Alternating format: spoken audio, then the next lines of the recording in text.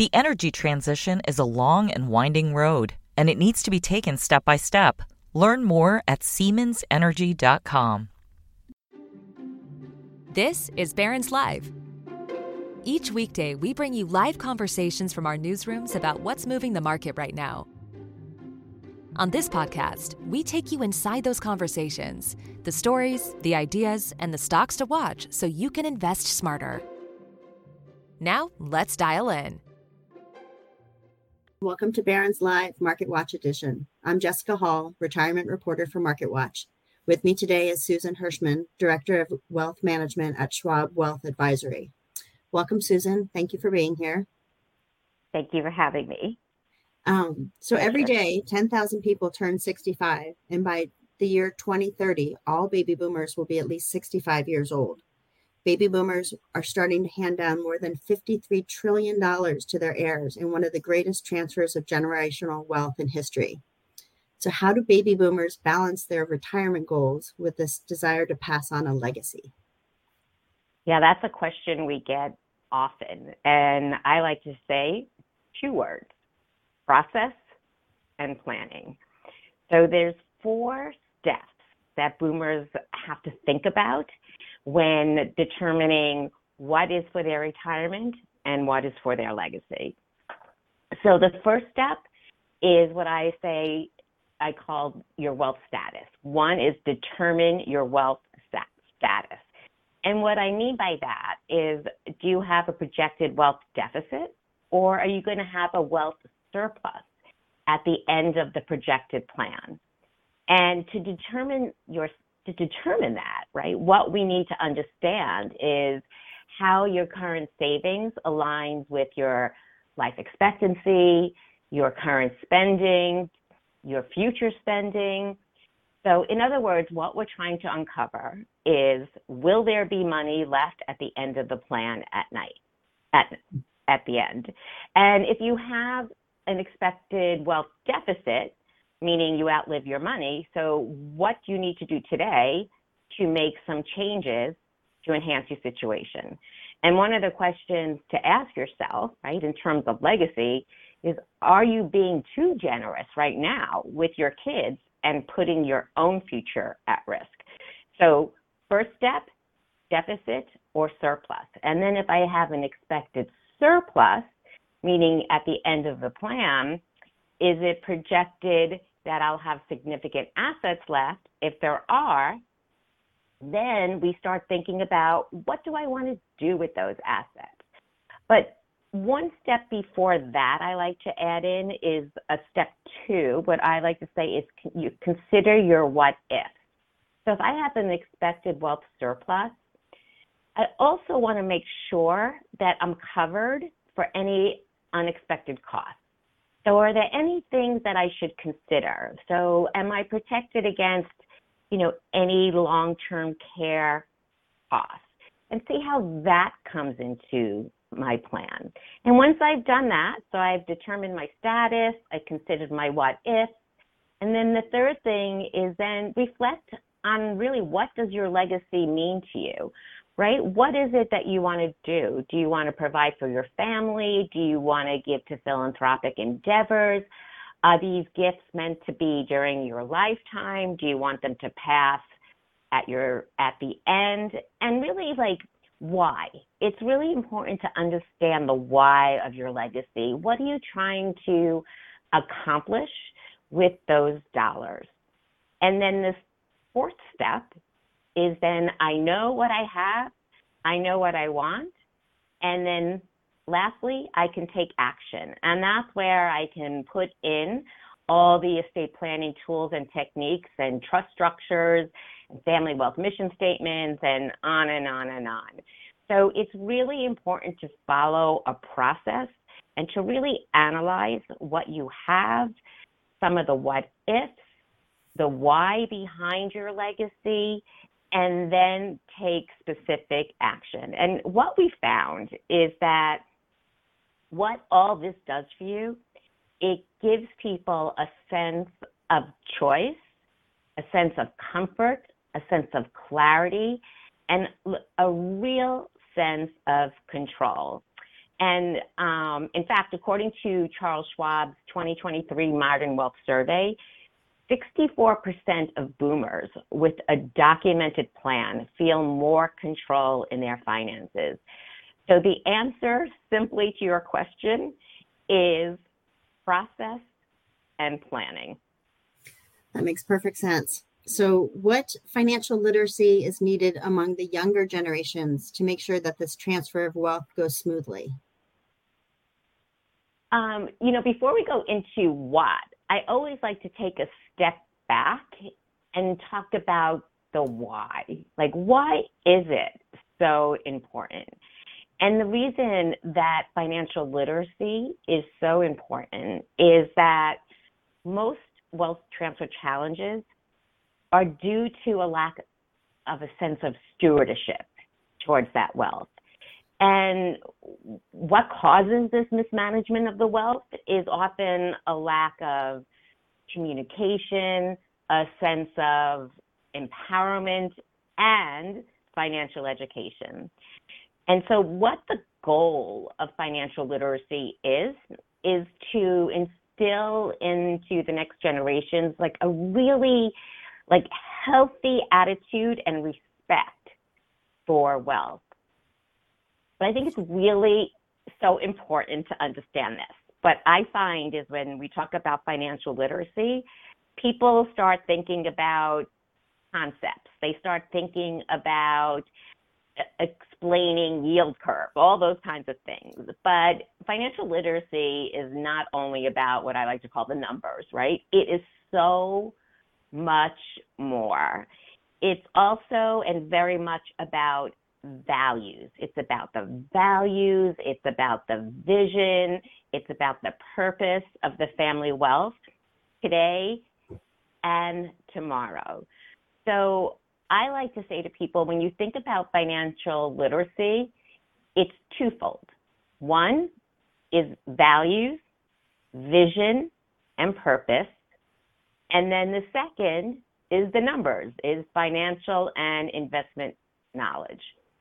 So let's first focus on values, vision, and purpose.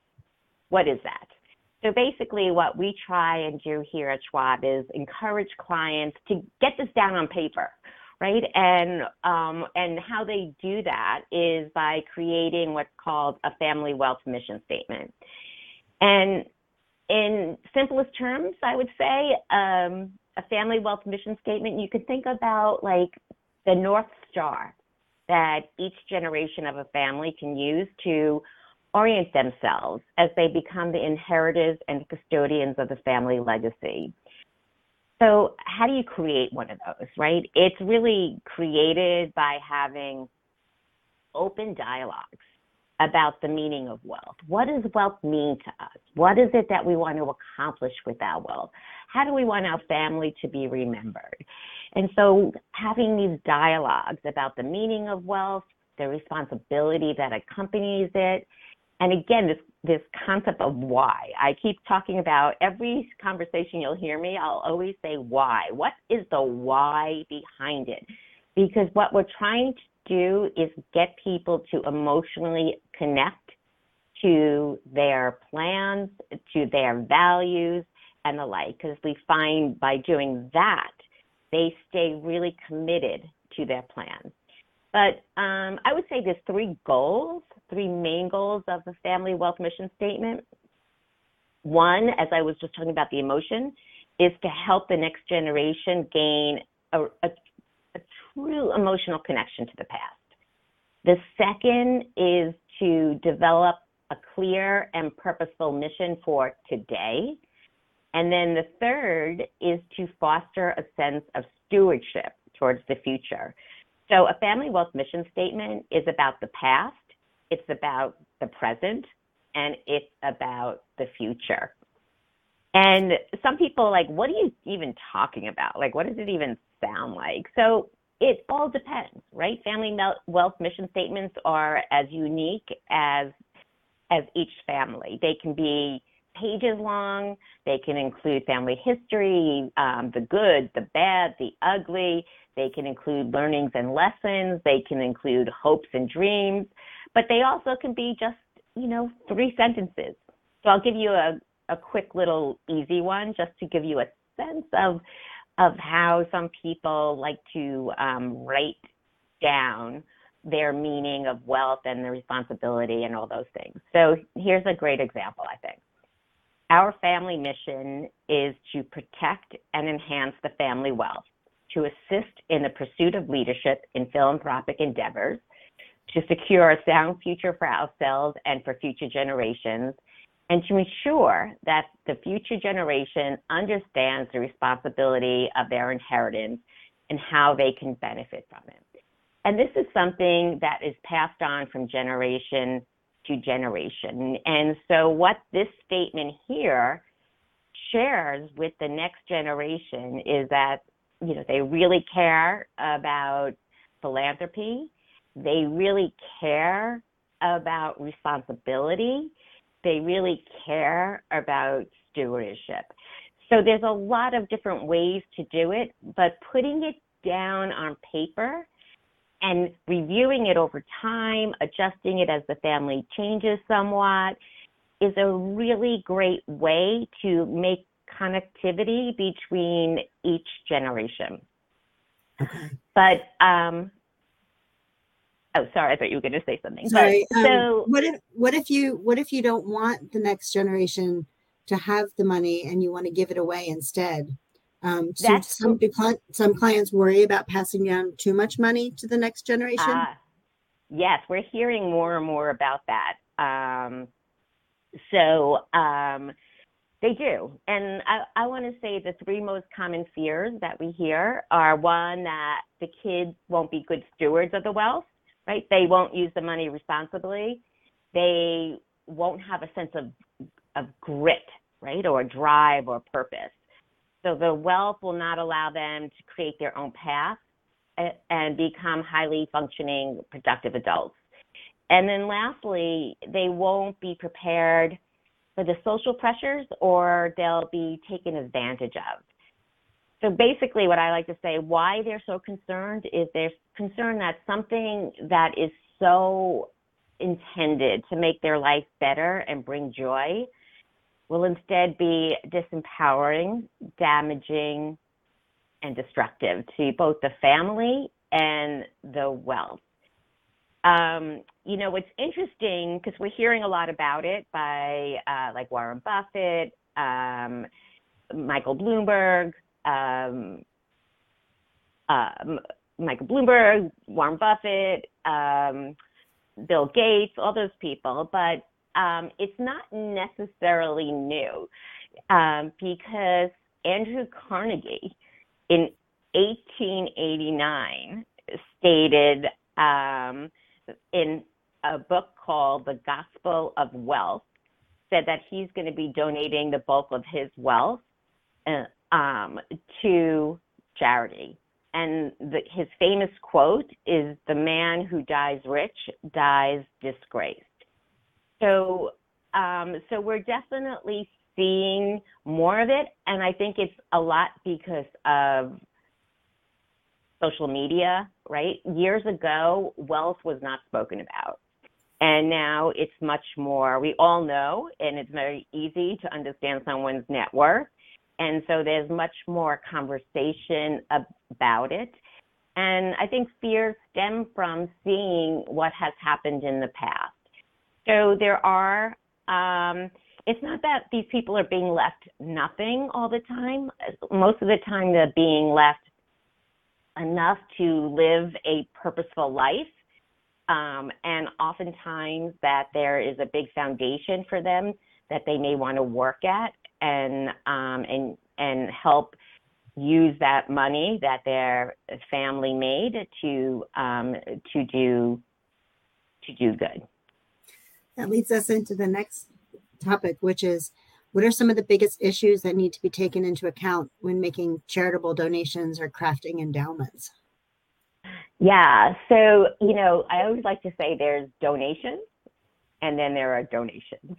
So what I mean by that is that we all make small gifts, right, of cash to charity. So the key here with small gifts, if you donate more than $250, right, to to a single charity, you need a receipt. But for many people now, with the standard deduction so high, around $14,000 for single people and around $28,000 for married filing joint, there has to be a lot of small donations, right, if you're going to itemize. Mm-hmm. But let's say you're thinking of giving bigger gifts. And so when you think about bigger gifts, it's really important to think about the who, the what, the when, the how, and the why. So the who, right? So who do you want to give to, right? Is that charity a viable, ongoing charity? You can go to websites such as CharityWatch or GuideStar or Charity Navigator, and they all analyze and rate charities to varying degrees to see how good are these charities with the money that we give them.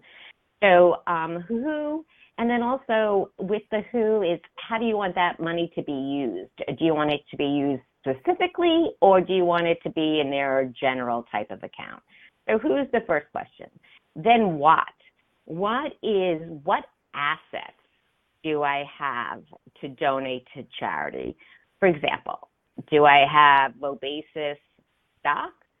Do I have artwork? Do I have IRAs?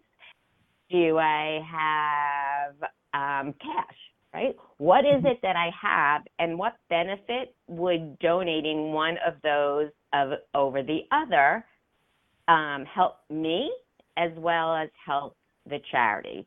So looking at my assets as a whole and determining what would be best to donate to the charity.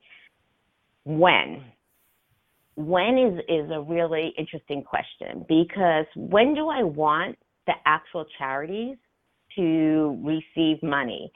Do I want to, because the question often is, I want a tax deduction today. Let's say I just sold my business.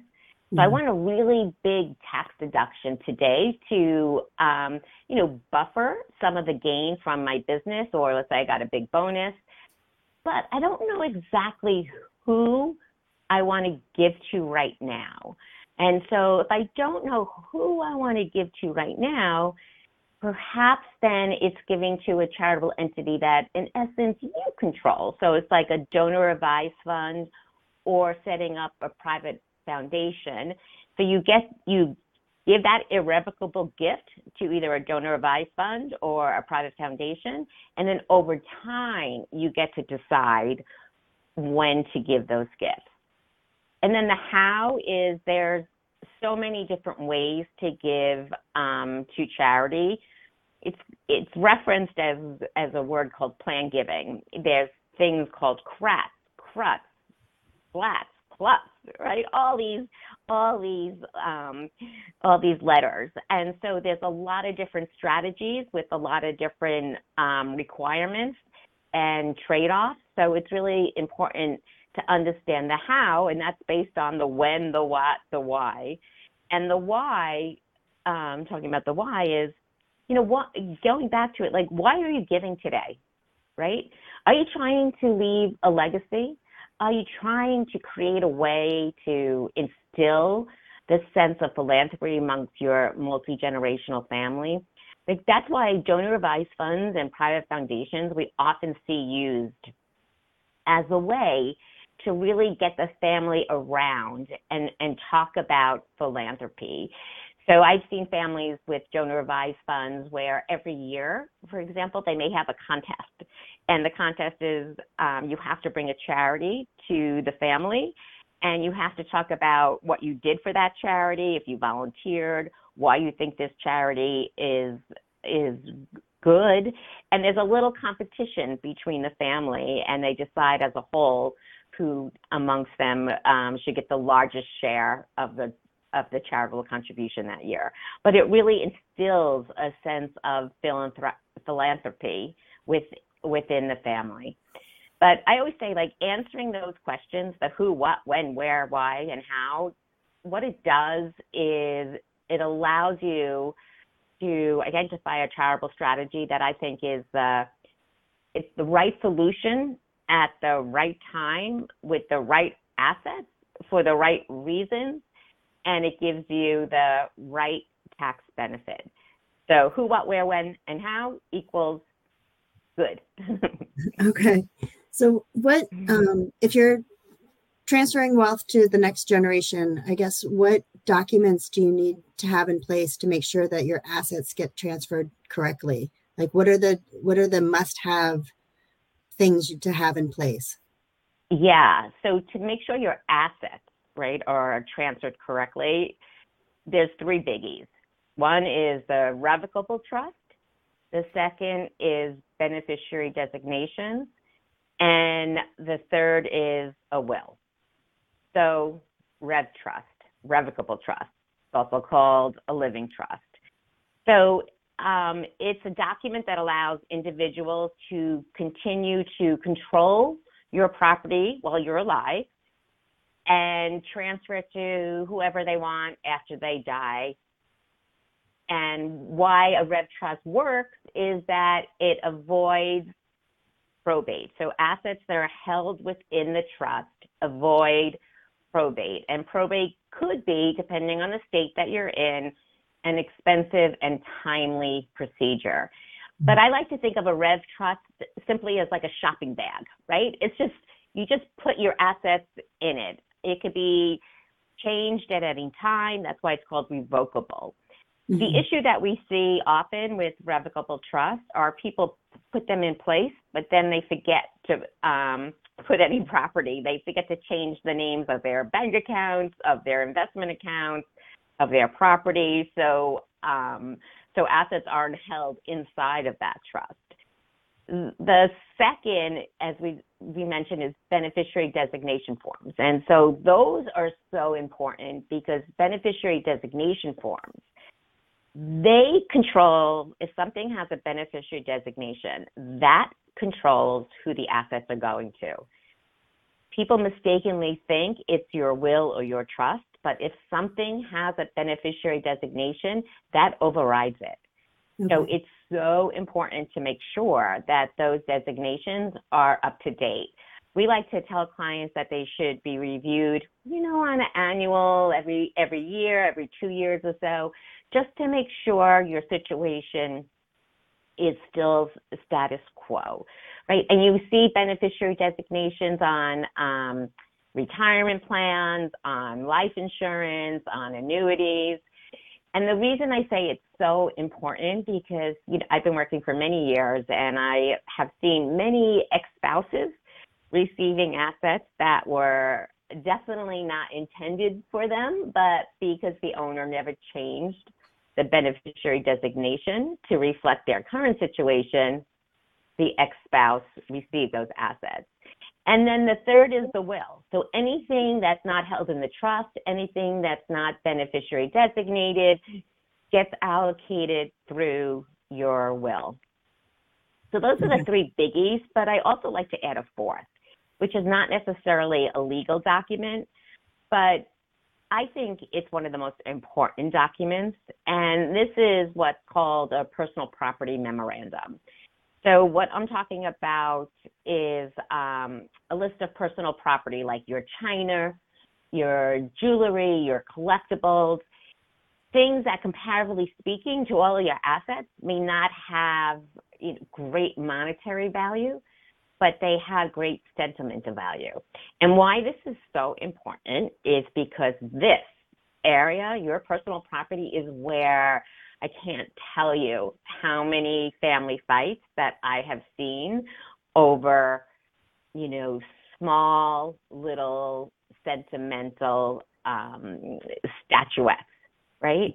Right. And then some people also include this to include the why, like why I'm giving you my pearls because you used to wear them when I was getting dressed on Saturday nights to go out and it made me laugh. Something like, something that just is from the heart. And sometimes you see these letters called I love you letters because you're sharing your thoughts from your heart regarding your personal property. And then also, oftentimes you include final instructions, you include where all your advisors, where all the assets are, the keys, passwords, all that kind of thing. So what you're giving is really peace of mind and clarity to your family in a stressful time. That's why it's called an I love you letter. I love that. So there's an expression that says own nothing but control everything. So do assets need to go into a trust to protect them, or how do you feel about trusts? Yeah, so the questions I always say when we talk about trust is to protect who and protect from what, right? So that's the question. So who are you protecting? Is it your spouse? Is it yourself? Is it your kids? Is it your grandchildren? And what are you protecting them from? Is it probate costs? Is it estate taxes? Is it spendthrifts? Is it creditors? And so on. So trusts work in a lot of different situations, and they have a lot of different goals. So it really depends on who you are, what your family is like, your goals, your tax situation, and so on and so on.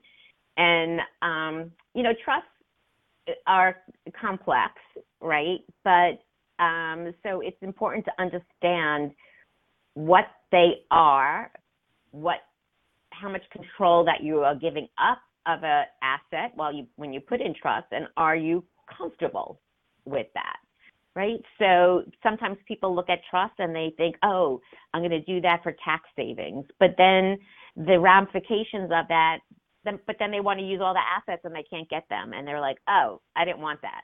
So understanding the pros and the cons of each type of trust that you're implementing is really important. And I'll just say one quick thing also. One quick thing is one of the most important roles in a trust is the trustee.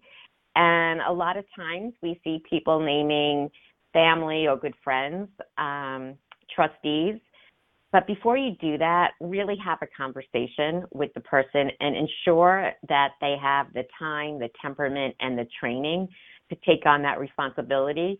And again, because I have been working for so long, I can't tell you how many unhappy best friends and family members that regret the fact that they said yes because they had no idea about what their responsibility was.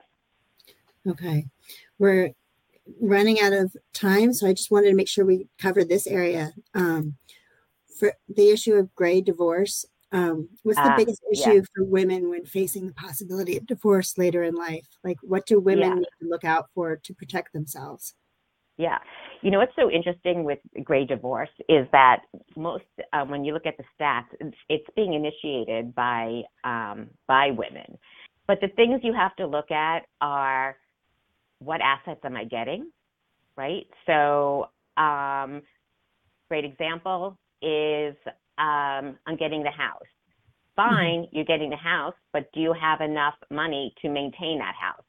So what type of property are you getting? Are you splitting up? And are you getting all of the retirement assets? Then you have to pay tax, right? So understand the property that you're getting, the tax ramifications of the property, and the maintenance required of that property.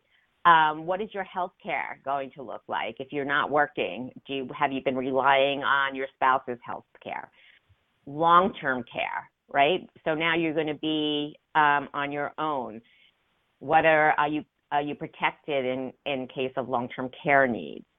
Estate planning, right? So you need now to make sure that your estate planning, your accounts are titled correctly, your healthcare proxies have been changed if they were your spouse, designated beneficiaries, all those types of things.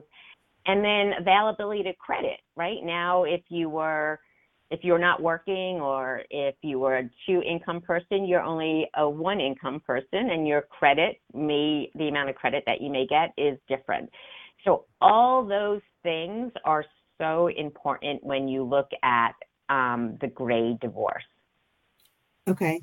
I wanted to take a couple questions from the audience.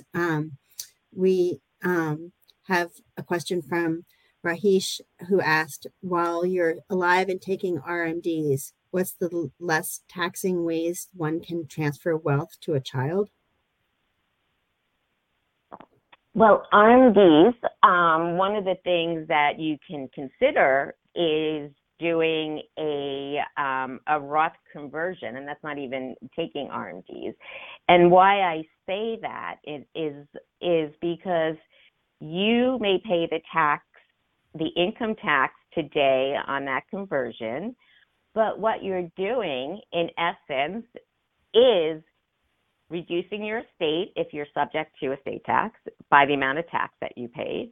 Then secondly, what you're doing is if your kids inherited an IRA, they would have to pay income tax.